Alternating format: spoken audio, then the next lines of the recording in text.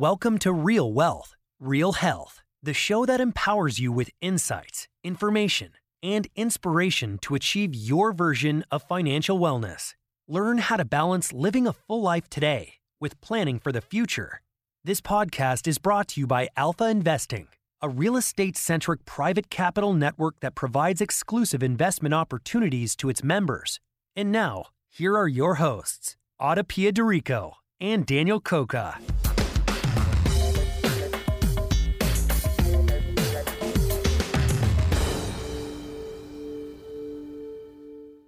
Hello and welcome back to Real Wealth, Real Health.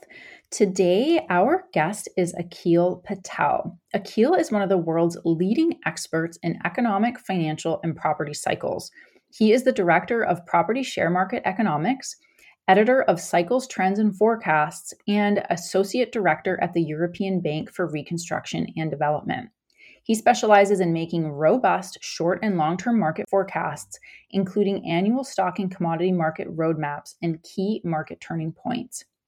Akhil has a professional experience in audit, central government, and international banking, and has worked on a wide range of issues from reviewing large infrastructure, public-private partnerships, to helping establish the UK's $3 billion International Climate Fund.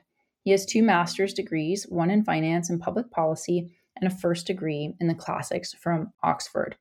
Today, we're speaking to Akhil about the 18-year real estate cycle and the historical trends that Akhil has been researching and writing and speaking about for years.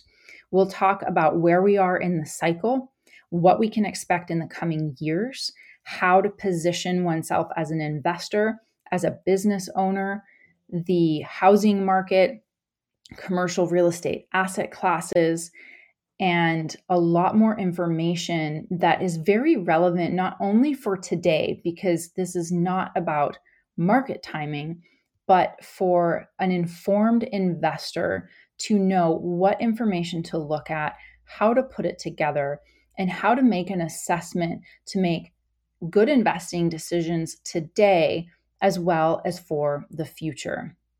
This is a very important conversation and one that I know that you will come back to time and time again. We also include many resources in the show notes that Akhil has generously offered to share with our listeners. Akhil, welcome to the podcast. Thank you very much.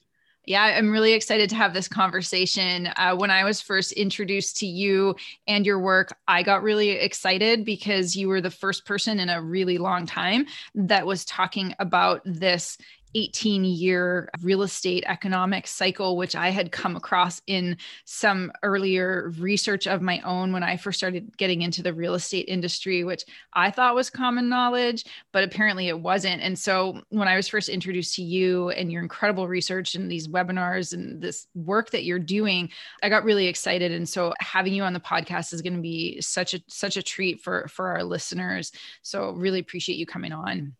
Oh, thank you for having me. Yeah. Well, I would love to get started actually with your, not so much your background, because I've covered that before, but how did you get interested in economics and the real estate cycle? And how did you get to this point, especially also speaking specifically about this 18-year cycle?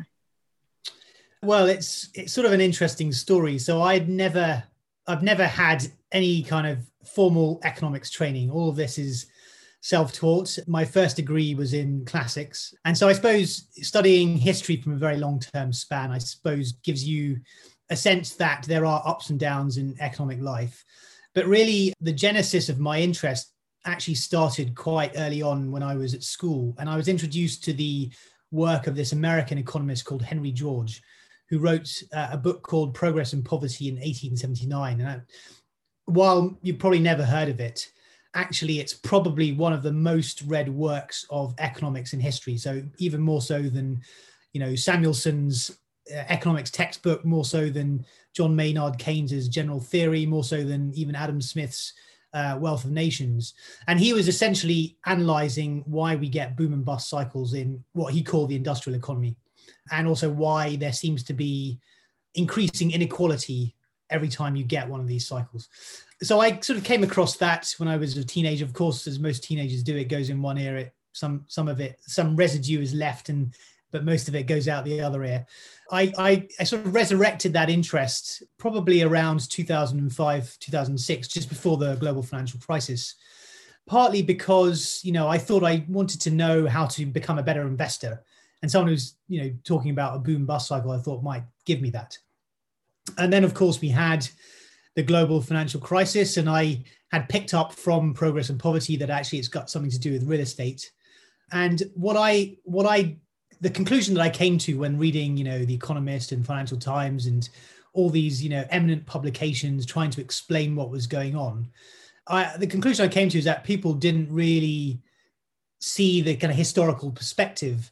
And part of that was because my father's business in 2008 was suffering some pretty severe problems, largely down to banks calling in their loans. And there'd been a period in the early 90s where the same thing had happened. And both episodes had been preceded by a major real estate boom as we go in the 80s and also in the 2000s. And I was saying, well, there's clearly some correlation here, but why is no one talking about it? And so that got me into looking into, are there cycles? What do they mean? And crucially, if we were to go through another cycle, how could you take advantage of it? Or how could you manage your affairs that you wouldn't be severely affected by it, which, I wanted to help other families go through the problems that my family had been through in 2008, 2009. So that's essentially how I got started. Wow. So it was when your family went through it, like, what are some of the things, how did you get out of it? Maybe we can just touch on that really briefly, because, we always tend to focus on like, this happened and like, I went through this and then I came out the other side. But what were some of the things that you learned through that experience that helped you pull all of this research together and just make it through? Because a lot of people suffered, obviously. So I'm just kind of curious from your personal experience. I mean, it's a good question. So I think how you look at the cycle might depend on whether you're an investor or whether you're a business owner. I mean, essentially at the end of each 18-year period, there's a major problem in the banking system. And the response of private banks to that is to call in loans and stop lending to small and medium-sized enterprises. And, they need bank finance for working capital and other needs. I mean, we're not even talking about major capital investments. We're just talking about simple day-to-day needs for finance. And, if businesses don't have access to that finances and you won't when there's problems in the banking system, then a lot of businesses close or have to severely reduce their size and lay people off. And so I suppose the lesson from that is if you are able to anticipate when we might be getting to the peak of the cycle, a business owner would, build up cash reserves. They would resist the temptation to take advantage of easy credits, which is what you get at the peak of the cycle. You may hold off on major capital investments. You may not expand your workforce quite as much as you're inclined to. Now, there is a cost to that because you will feel that you're losing business and you're not taking advantage of good times. But that actually tends to help you in the downturn, which follows after the peak. Wow. So that's kind of one of the lessons from a business perspective. I mean, obviously investors might take different lessons from that. Yeah. And to that end, what do you think maybe some of the lessons on the investor side are, or does it make more sense maybe to like walk us through the whole 18-year cycle and from an investor's perspective, especially a real estate investor's perspective? Okay. Yeah. Maybe just by way of background. So it's an overall 18-year cycle. We've called it both the real estate cycle and the economic cycle. I mean, it's essentially the economic cycle. I mean, I appreciate that other people might use that term slightly differently, but it's driven ultimately by a cycle in real estate. And what tends to happen is at the start of the cycle, real estate prices are very low. There's a lot of problems in the banking system, which the economy is working through. And so the first few years are relatively slow, but then things get back to normal. The economy expands, people get their confidence back, they make investments, the economy grows, businesses get more profitable. And so you tend to have a period of expansion that lasts about 7 years. 7 years in, things may have gone a little too far in terms of exuberance, and you often get a mid-cycle recession. lasting a year or two at most. But because the recession at the middle of the cycle hasn't really been preceded by a major boom in real estate, but the banking system is relatively healthy because it's put in place stricter regulations after the last crisis and hasn't done anything too bad. The banking system stays resilient, real estate prices stay sort of fairly stable, and that sets the scene for the second 7-year expansion, which is the more bullish expansion. And that's when, because we've got through the mid-cycle, there's more confidence, people have more of a go, credit is more available. That can help push up asset prices. There's much more exuberance, there's euphoria, there's mania. And the final 2 years is when, of that second 7-year expansion, is, I've called the winner's curse phase. I mean, it's not a term that I made up. And it's where things are really going over the top. And if you think back to, the period after about 2004, when, you could get a mortgage without declaring income, you could borrow any sort of money for your business. And there's all sorts of, shenanigans going on, should we say, in the banking system. And no one was really checking. And even if people thought there were problems, no one really cared to do anything about it, because everyone was making money. So you get final 2 years of blow off into the peak. And then at some point, things come crashing down. And there's it sort of tends to go in waves. The real estate market slows down. Then the economy starts to slow down. The stock market picks up on this and then has a major crash that causes banks to, problems in the real estate and problems in the stock market tends for banks to call in loans, etc., which then, it feeds in on itself, deepens the recession, may become a full-blown crisis. And then that process takes about 4 years to completing a sort of overall 18-year period. And this has been, so that's really, really interesting. I know you have a lot of research and you have like outlines, and maybe we can find an image to include in our show notes so that people can like follow along and see it.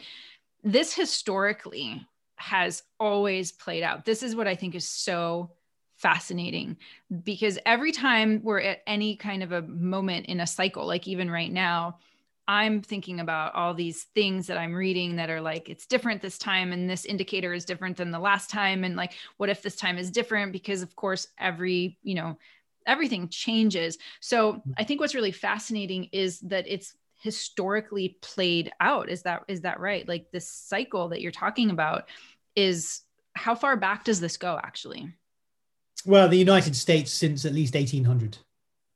So it's persisted when the US was rather backward agrarian economy through the times when it developed and it was the emerging markets of its day, to when it became the industrial powerhouse of the early 20th century, to the highly technologically advanced economy it is today. It's persisted, and the ultimate reason is that while, of course, the mode of economic activity is changing from predominantly farming to heavy industry to technology and services that you have today, fundamentally it's an economic cycle driven by speculation in real estate, speculation in land, and that, of course, has persisted since the beginning, and will always do because of the way that our economic system is structured. Okay, that's really interesting. So where would you say then we are in the cycle today, given this, again, very odd last year? Where are we in this 18-year cycle? So we're at the midpoint. Now, I know that some people would have you believe that we're in the worst crisis since the Great Depression, or even worse than the Great Depression. And, you could marshal some data to support that, only in the sense that if you tell everyone to sit at home and do nothing, you're not going to get very strong economic growth, because obviously the number of transactions taking place in the economy reduces. But nonetheless, it's also unusual to go through a recession where the government can sort of effectively clap its hands and say, right, everyone start moving again, and things are open.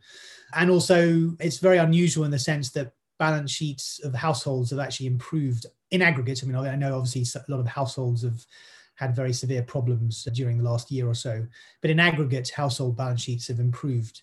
So it sort of, I think, supports my thesis that I've made, actually for a number of years, that the mid-cycle recession is the lesser of the two recessions that you get within each overall 18 years old. It's not to say that it isn't problematic. And if you look to the previous mid-cycle, that was in 2001. So you had a recession, and you had 9/11. I mean, there's a lot of issues to do with that. The one in the cycle before that was the early 80s, was a relatively significant recession after the chairman of the Federal Reserve put up interest rates to, short-term interest rates to above 20%.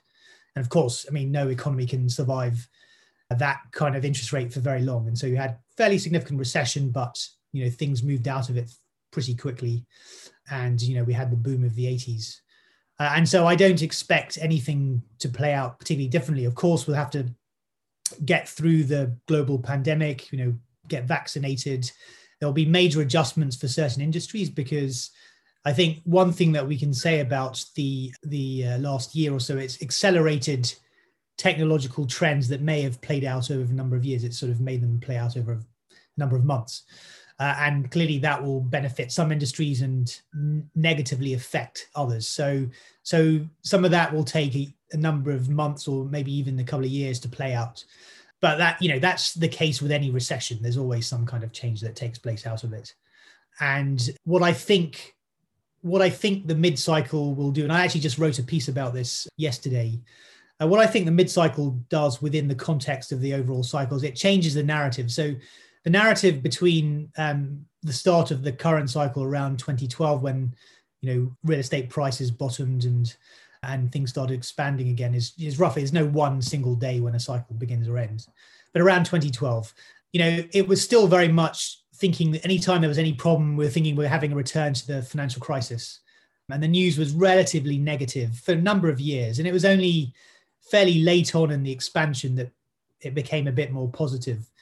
I think what the mid-cycle recession story, as part of the story this time, will do, it will move people on. So when we look back in the early 2020s and in the mid-2020s, we will look back to the coronavirus induced recession, and we'll see that we got through it relatively unscathed. Again, appreciating that some people, that's not the case, but in general. And that means that we won't remember any potential lessons from the boom of the 2000s. And so that enables the cycle to repeat. And so as it relates to kind of where we are today, right? In your research, you have this, kind of lead economic indicator that you use to kind of talk about, where we are, how close we are to the peak. Like where is that number today? And could you just kind of give the folks on this, listening to this podcast, a sense for how that works? Yeah, so actually, the indicator is for the UK. It seems to work better. For the US, I've never been able to get it to work in a way that an economist would be happy with. So I don't know what the specific number is for the US, because I haven't refined the indicator. It's still well off the kind of trigger threshold point for the UK. It's quite hard to use the indicator to say how long it will take to get to that point. It doesn't really work like that. You've got to use historical knowledge and kind of identify where we are, and then say, well, if history is to repeat, it's going to take this long. And then as you get closer to the time, you will see signs of things going over the top. And they'll be very obvious. Things like, really extravagant behavior is often very good. When people start announcing the world's tallest building after several years of expansion, when it's easier to get a loan than it is to probably buy a beer in a pub, which certainly seems to be the case at the moment in lockdown. Those are the sorts of things that are a sign that the market is getting way over the top. And that's when, you pay a lot of attention to things like my indicator. You pay a lot of attention to a potential inversion of the yield curve. When you get some, big businessmen, hope it's not you guys, saying that property prices will never go down again publicly. And in fact, the coronavirus will be a good example of why they will say that, because, and I've seen some stories in Bloomberg about, Vancouver real estate. They're saying, well, we've survived a 100-year pandemic and property prices have not gone down. And so, you can see in a very frothy situation that this will be used as evidence that actually, the real estate market is in fairly good shape and is resilient and all that sort of thing. So you kind of build a picture of where we are using a number of different indicators and stories. But ultimately, the regularity of the cycle is such that, all you really need to do is know that, real estate prices bottomed in 2011, 2012, add 14 years to that. And that will give you a pretty good time zone for when you should expect another peak.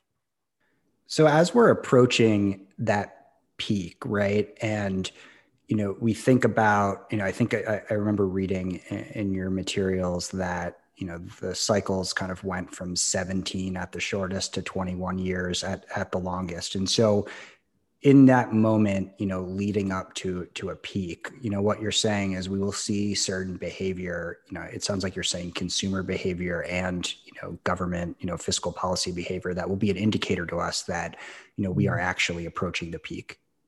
Yeah. I mean, look, I don't want to pretend that any of this is particularly easy. And, something will come along to probably make me look a bit stupid when we get towards the peak. I mean, this is what markets do. They make the most informed commentators look like they don't know what they're talking about. And now the reason why one of the cycles was 21 years is actually, I think, probably the Roaring Twenties. So in 1920. And what's quite interesting about that is the real estate market did indeed peak 18 years after the previous one in 1926. But what that ended up doing, because the stock bull market was so strong that a lot of money came out of real estate and got pulled into the stock market. And so we tend to think of the peak of that cycle as 1929, because that's when the Dow Jones peaked. But actually, from a real estate cycle point of view, it peaked a couple of years earlier. And then the stock market had an additional couple of years. Now, one of the reasons for that was, I believe, the US Federal Reserve reduced interest rates in either 1926 or 1927. In fact, two of the strongest years in market history were in 1927 and 1928.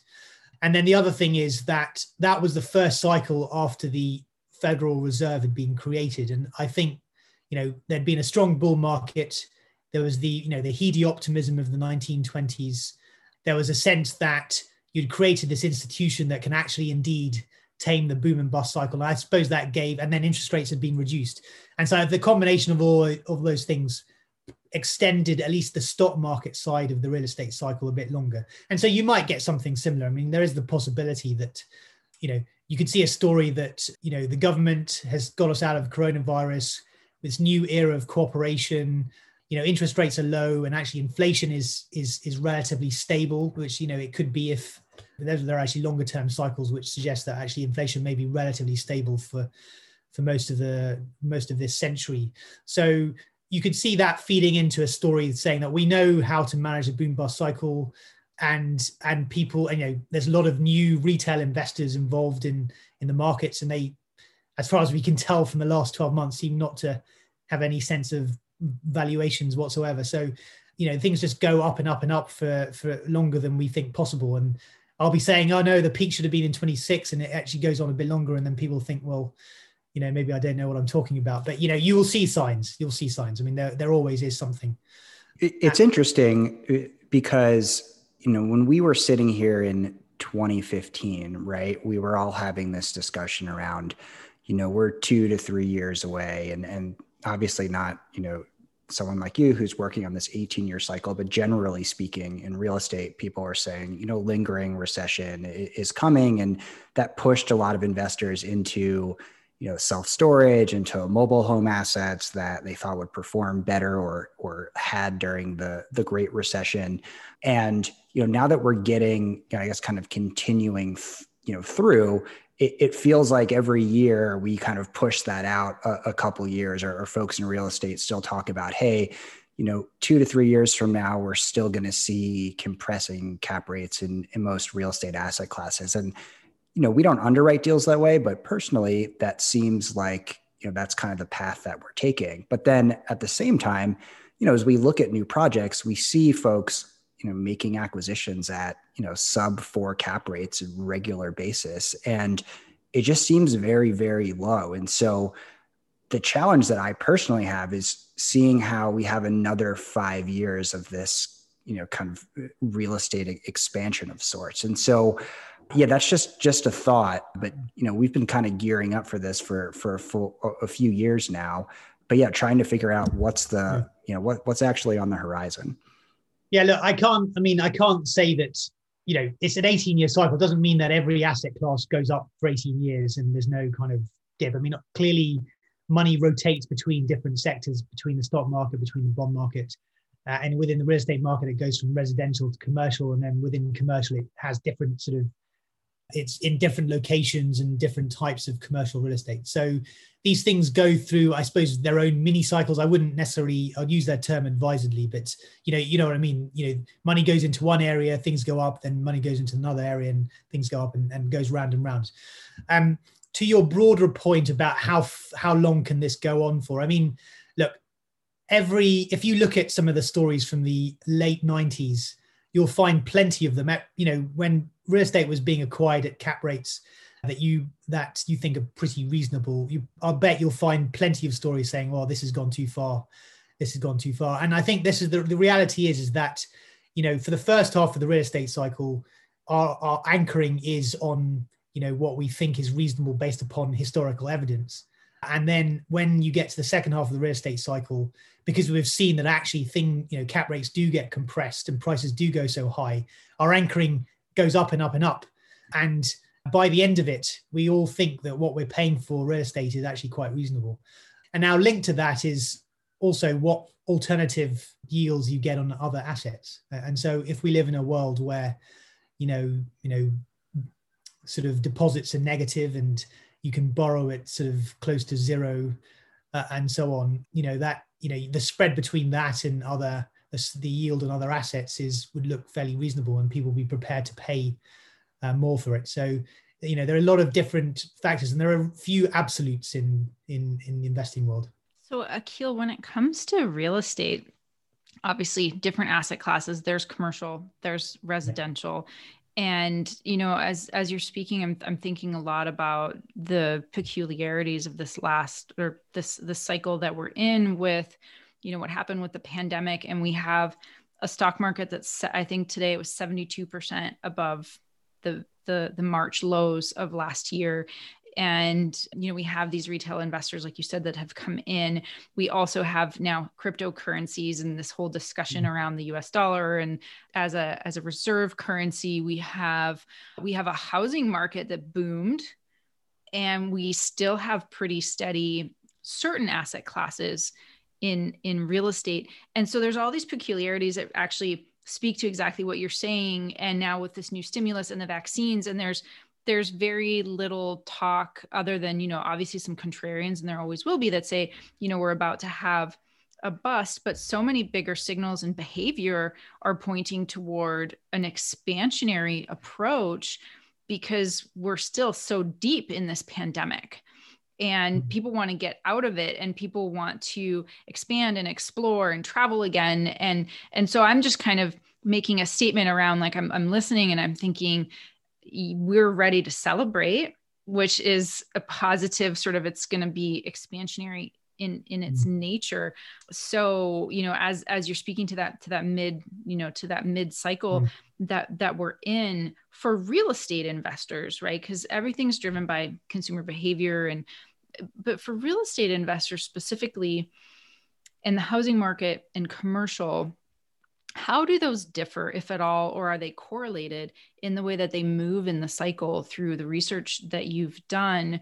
Because as investors, we're thinking, well, what is the asset class that I want to invest in? For how long do I want to invest in that asset class? Is it like buy and hold forever? Is it a 5-year syndication? So, as it relates to real estate, what are some of those elements?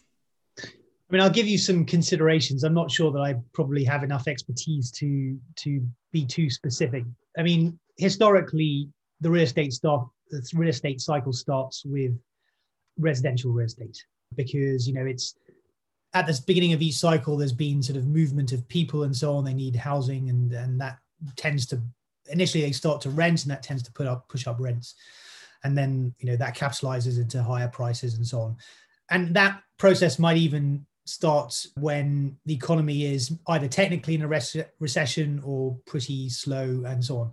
What that means, though, is that commercial real estate tends to lag residential in the first half of the cycle, not least because that's much more tied to growth in the economy, because obviously that affects how many businesses open and, their sort of needs for space and and so on.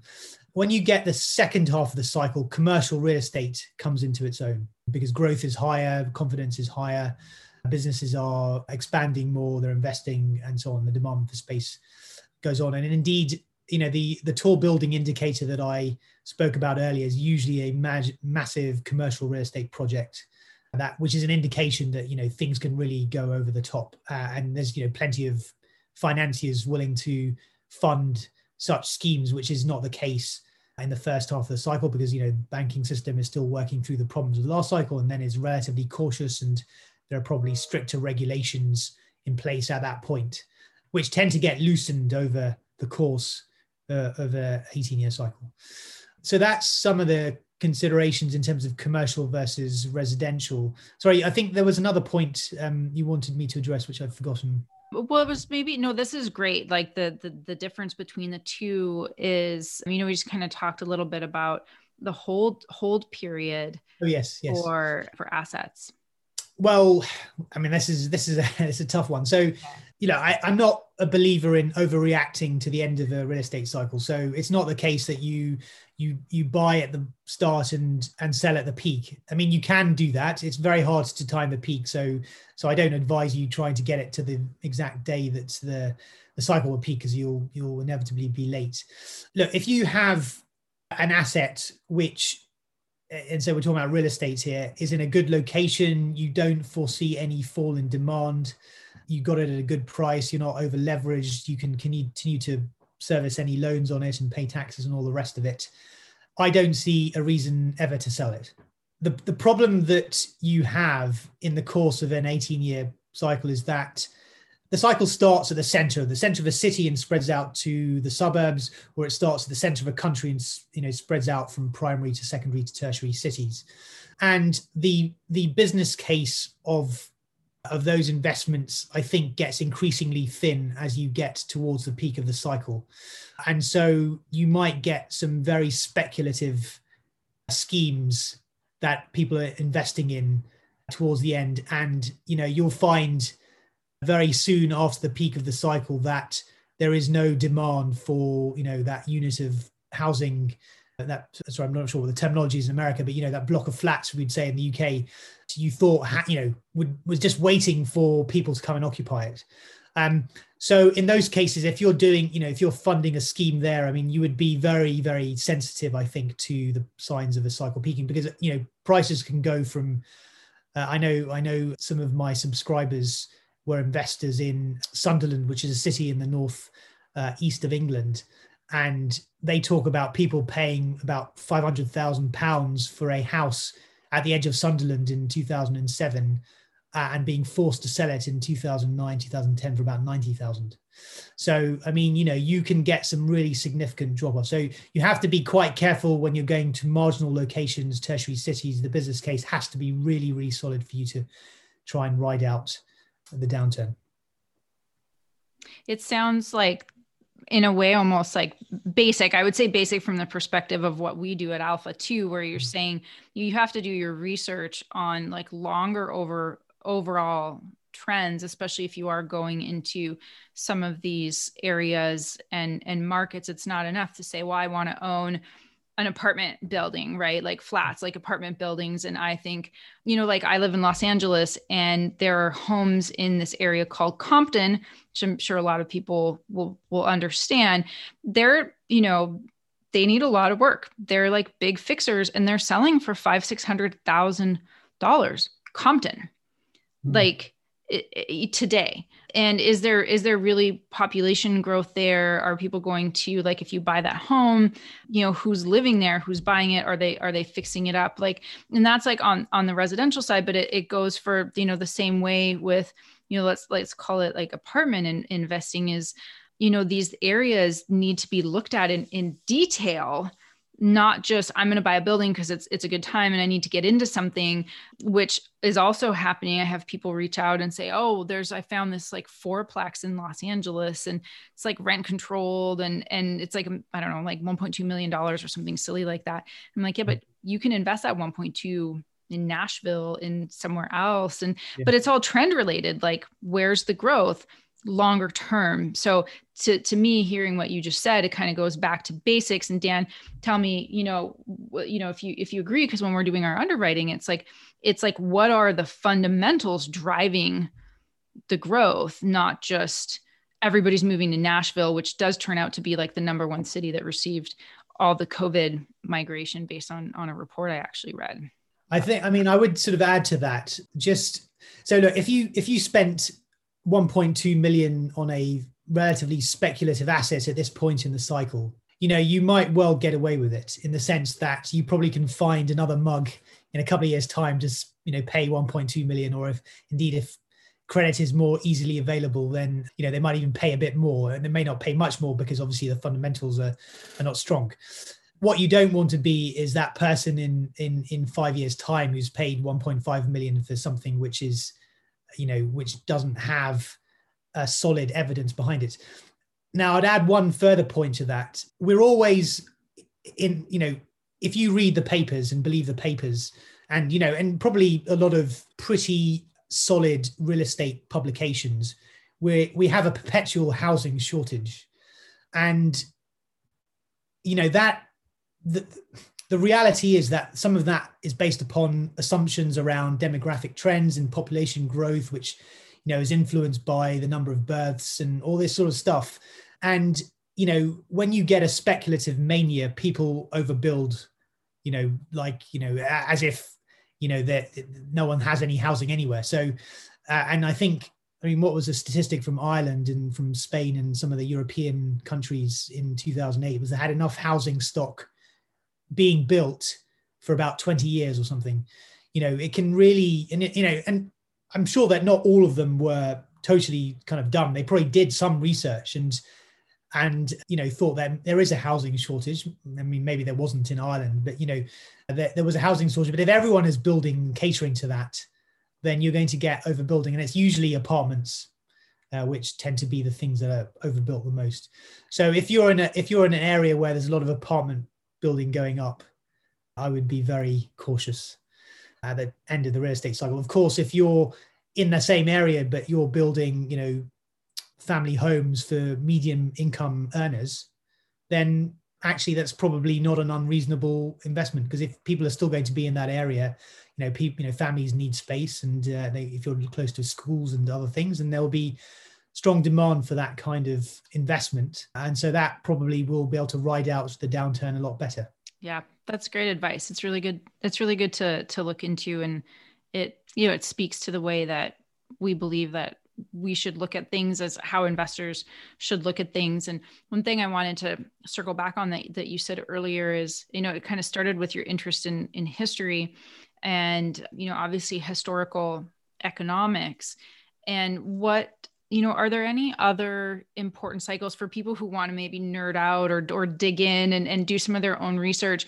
What are some of the other cycles that you're looking at specifically, or that you would recommend that somebody wants to get more familiar with, that are worth looking into to help shore up our understanding to make better investment decisions?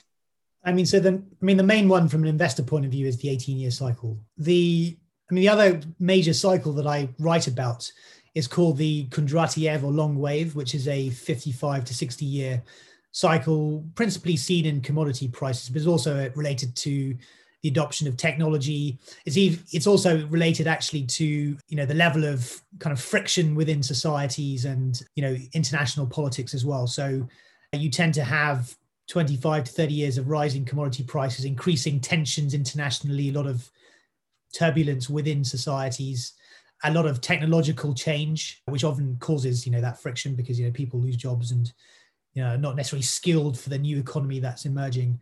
And then a 25 to 30 year period of kind of falling prices when maybe things are socially a bit calmer, but the recessions on the downside of the long wave tend to be much more significant and much harder to get out of. So we're currently, and actually what's interesting about the 2020s is we're in one of the periods where you'll have both the peaking of the real estate cycle and the peaking of the long wave simultaneously. So not only, I think, will it be a very bullish period for investors, it'll also be a fairly turbulent one. So I don't expect the news to get any easier, which, can often be a bit of a distraction for investors. So I think that's something that they could look into. Bear in mind that I read the long wave differently to a lot of commentators, and they, a lot of them say we're on the downside and we're getting to a deflationary bust and all this kind of stuff. I think, just looking out the window would, at least to my mind, suggest otherwise in reading the news. I mentioned earlier, the potential that inflation would be relatively stable for the rest of the century. So there is this thing called the Great Wave, which is about 18 to 100-year cycle in inflation. And so you tend to have these what are called price revolutions, which last a century, where inflation goes up very high. And then you have eras of price equilibria. This goes back to work by this historian called David Hackett Fisher. And during equilibrium periods, prices tend to be relatively stable for about 80 to 100 years. And so the 20th century was a price revolution. So prices in 1900 were a lot lower than they were in 2000. I suspect if the pattern is to repeat, and it's been going on for at least 800 years, if that cycle were to repeat, it's not really a cycle, it's more of a wave. If that wave were to repeat, then you'd find relatively stable inflation into the around 2100, when hopefully they'll have found a cure for mortality, and so we'll still be around to see if I'm proved right or not. Well, it just kind of reminds me, because I was just reading this. I follow Ray Dalio's work. I'm sure you do too, and he's like big into his historical economics, and yes. And he was saying that one of his like kind of like worst moments, I suppose, is like he called on like big national television, like the beginning of a huge down cycle right before like the big boom. Maybe it was the 80s or something like that. And so, I know everybody like gets it wrong, which is fine. I mean, nobody truly knows. We can only learn so much from history, but I think it's so interesting to look at those trends and at least be informed to make a larger informed decision. Because like you said, you read the news, that's so filtered, especially with algorithms these days, that I think it's really important to know, like, where to look, what else to potentially look for, and digest as information to make better decisions. Because as investors and business owners and everything that we're doing, we're just trying to get as far along as we can. Ultimately it's like a game of survival. Hopefully a bit more than that. Yeah, hopefully, but it still feels like that, because it's like you get all this anxiety reading the news, and so it triggers that fight or flight to some degree. And it's like, oh my God, what do I do? I don't want to lose money. I don't want to, it's like all this other psychological stuff kind of comes into it that I think can be, if we have that anxiety about things, which is normal to have, that with some research, with some knowledge and information, we can at least make rational decisions. I think I'd make a couple of points to that. One about Ray Dalio, but the first point I'd make is that the real estate cycle persists because it captures something fundamental about the structure of the economy. And I mean, not to get too technical about it, but it was first articulated by this English economist called David Ricardo in the early 19th century. And he formulated this thing called the law of economic rent. And it basically, in its simplest form, it means that essentially the progress of society, and our societies are enormously progressive. The benefit of that progress ultimately ends up in the price of land. So not real estate, land. So the land on which real estate sits. And that makes it a magnet for speculation, because as we invest in building our economies and putting in train lines and roads and internet and water and all these other things that make our societies, the amazing places that they are, the ultimate gain of that is in real estate, in land, and therefore, because it's basically an unearned increment, and it therefore attracts a lot of speculation, which then goes over the top, which then squeezes the economy, which then brings the economy down, and because banks have overlent to real estate, then the banking system comes down, and then businesses don't have credit, and that's why we get the boom bust cycle. This was first set out in the work by Henry George that I mentioned earlier. Now, the reason why this real estate cycle persists is because the structure of the economy has not fundamentally changed, despite all of the technological change that we've experienced over the last 250 years. If for some reason we were to change that, then I would be the first person to say then we probably won't get a repeat of the real estate cycle. But until that changes, and in fact, the most well-connected political and financial interests in our countries have every incentive to keep this persisting. And so there's really no reason why the cycle won't persist. Now, that brings me neatly on to Ray Dalio. So he's done a fantastic job pulling together all this research and putting it out there. The one thing that he doesn't get is the land. And so the reason why you get massive buildup of debt is because what the banking system ultimately mostly does is lend to people to buy real estate. And as an asset class, globally, it's much bigger than the bond markets, much bigger than the stock markets, and so on. And yet no one really sort of truly understands this. And so if you take, so Ray Dalio's work is, I'd say slightly, I'm not trying to be facetious here, but I think it's quite complementary to the research that I have put out there. But fundamentally, if you're going to, and he's got much better access to data and so on, but fundamentally, you need to understand the land situation if you want to successfully forecast how economies are going to develop and move forward. I love that. Thank you. The land issue.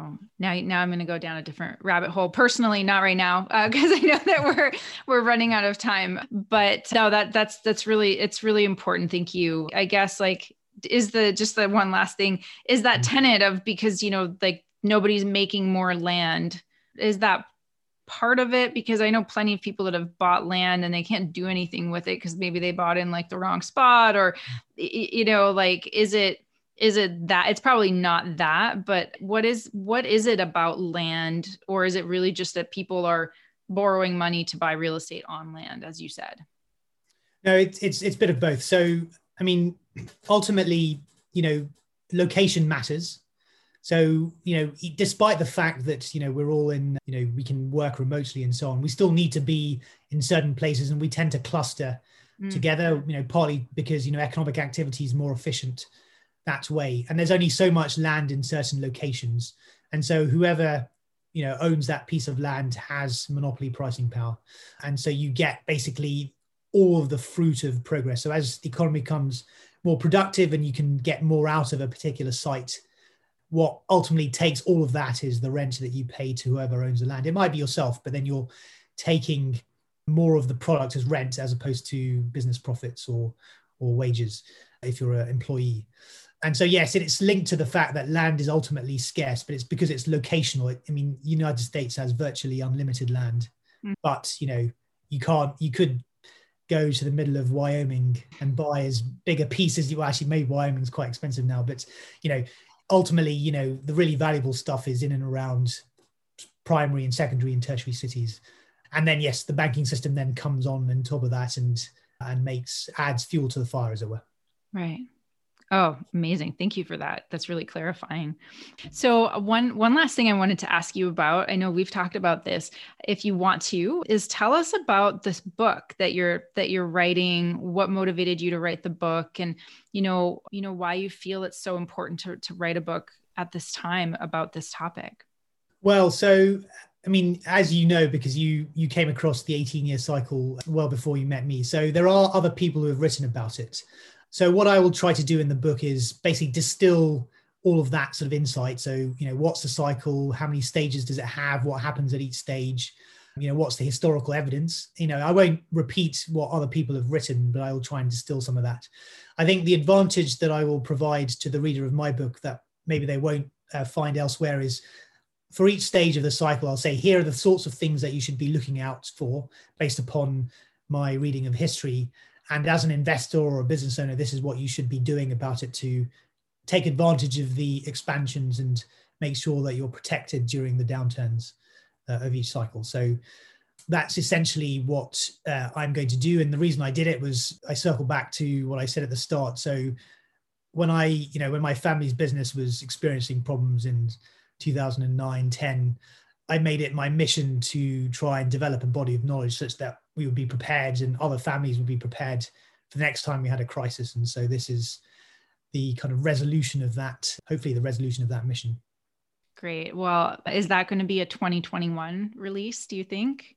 I certainly hope so. All right. It's a good time. When we're in the middle of the recession, it's actually a good time to be to be releasing something saying that, we're going to have the biggest boom of all time possibly in front of us. Firstly, because it sounds contrarian, so hopefully it garners a few headlines, but also, as I hope and I think I'll be right, I'll be able to say in a few years' time that I told you so.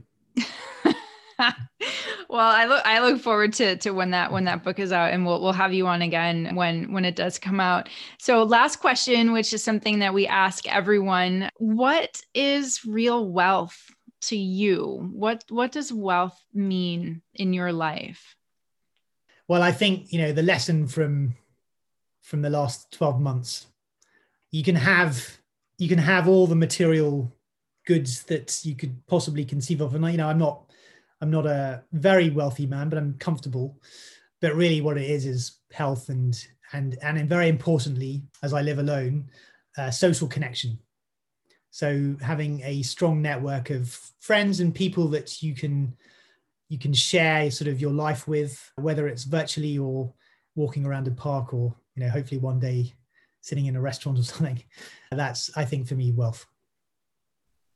That's amazing. Thank you. Thank you for your time. Thank you for coming on and sharing your wealth of knowledge and experience. And I've learned so much, and we have all these notes. And so we'll have links. I'm going to link to the new piece that you said you wrote and some of the other links that you've put in there. Aside from that, tell us where people can find you if they want to connect with you. What's the best way to do that? Probably via the website of the business that I run with a good friend of mine, Phil Anderson, who's also written a book. And I'll just do a quick plug for his book. Yeah. It's called The Secret Life of Real Estate and Banking. And actually, he sets out the history of the real estate cycle in the US since 1800. So that's a pretty important book. It's very influential on my own thinking, of course. And we run a business called Property Share Market Economics. So www.propertysharemarket, all one word, propertysharemarketeconomics.com. And you can also find me on Twitter, Akhil G. Patel, and on LinkedIn. Wonderful. Perfect. Well, I'm sure a lot of people will come and find you, and they'll have a lot more questions for you. So Akhil, again, thank you so much for your time today, for being so generous with your knowledge. And, we'll have you back on when you have your book out. So thanks so much for everything. Oh, thank you for having me. Thanks for tuning in to Real Wealth, Real Health. We hope that you've enjoyed today's episode and found it both informative and insightful. We welcome all your questions and your feedback about today's episode, and especially we welcome your questions about specific topics that you would like us to cover. So shoot us an email at podcast@alphai.com. And if you have a moment, we really appreciate ratings and reviews, as it helps us grow our online community and our interactions with you. And we'll also be linking to a number of relevant articles on topics that we might have touched on during our conversations. Some of them are broad, some of them are technical, but we're always aiming to provide information that helps you better understand the mechanics of building this healthy financial foundation, especially if you're looking to do this with real estate.